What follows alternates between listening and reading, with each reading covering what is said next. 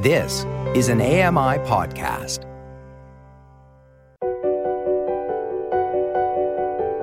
Welcome to Voices of the Walrus on AMI Audio, where professional readers give voice to articles from Canada's best general interest magazine.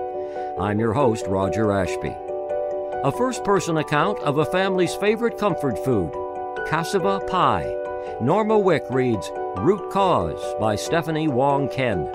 Stephanie Wong Ken is a freelance writer based in Toronto who has had her work published in Catapult and C Magazine, among other outlets.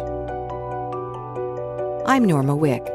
This is a first-person account titled Root Cause by Stephanie Wong Ken from the January-February issue of The Walrus. The word hurricane, I learned this past spring, comes from huracan, the Taino word for violent storms believed to have been created by a goddess and her two accomplices. Every year, the Taino, an indigenous people in what is now Jamaica and other parts of the Caribbean, weathered the destructive phenomena with a mixture of fear and respect. As I read further about Taino survival practices, I was startled by their method of evading another devastating force: enslavement at the hands of Christopher Columbus, whose ships arrived on the shores of what is now Jamaica in 1494. Some Taino killed themselves by ingesting cassava root, which, when eaten raw in large enough quantities, can produce deadly levels of cyanide. Suicide by cassava poisoning. It took me a moment to process this history of a food so familiar to me. In my half-Jamaican family, cassava, a white-fleshed fibrous tuber with thick brown skin, is not a poison. It's the main ingredient in a fluffy dessert pie. It's the fried slices we eat with a garlic and vinegar sauce. It's essential family food to celebrate a milestone, or mourn a death, or acknowledge gathering at the same table.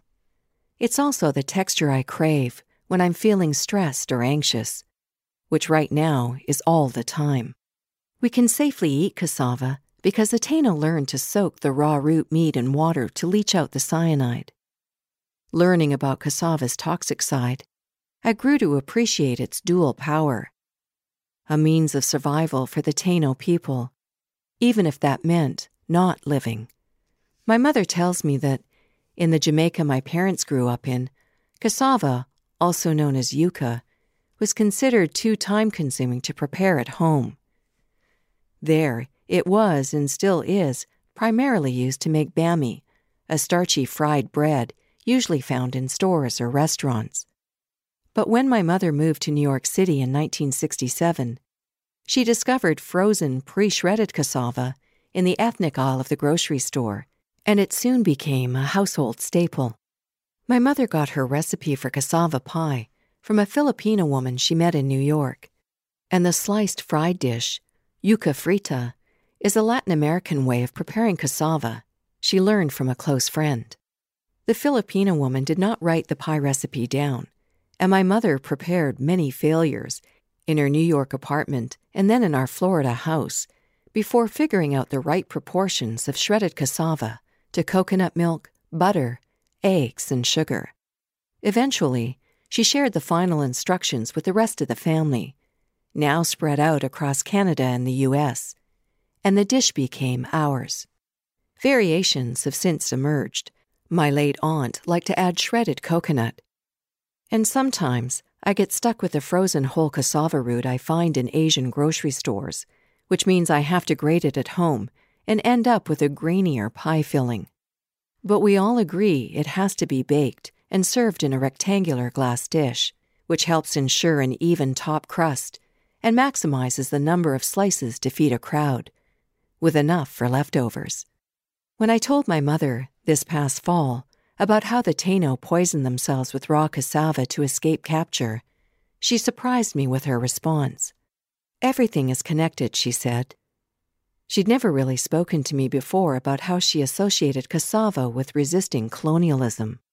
But learning about this moment in Taino history helped her open up about how passing down her recipes became a way to preserve our family's Jamaican heritage and work against the pressure to assimilate in every place she lived. We just have to overcome, she said. We have to try to take 2 steps forward and no steps back. I often wonder whether cassava will ever become trendy, ending up like oxtail, a poor cut of meat that was transformed into something delicious by enslaved Africans and became a traditional dish in Jamaican cuisine. A few years ago, when oxtail began showing up on expensive dinner menus in Canada and the U.S., I rolled my eyes. I craved misshapen dumplings and chunks of meat on the bone, in lieu of a plate of perfect gnocchi with slivers of undercooked tail treated like a garnish. But with its ugly raw look and its starchy texture, cassava might just avoid a similar fate. It's an ingredient that works best when it isn't made to be anything other than what it is. That was a first-person account titled Root Cause by Stephanie Wong Ken from the January-February issue of The Walrus. I'm Norma Wick. You've been listening to Voices of the Walrus on AMI Audio, produced by Don Dickinson, audio engineering by Sam Robinson and Bill Shackleton. The manager of AMI Audio is Andy Frank, and I'm your host, Roger Ashby. If you enjoyed this podcast, please consider giving us a rating and review, and subscribe for more.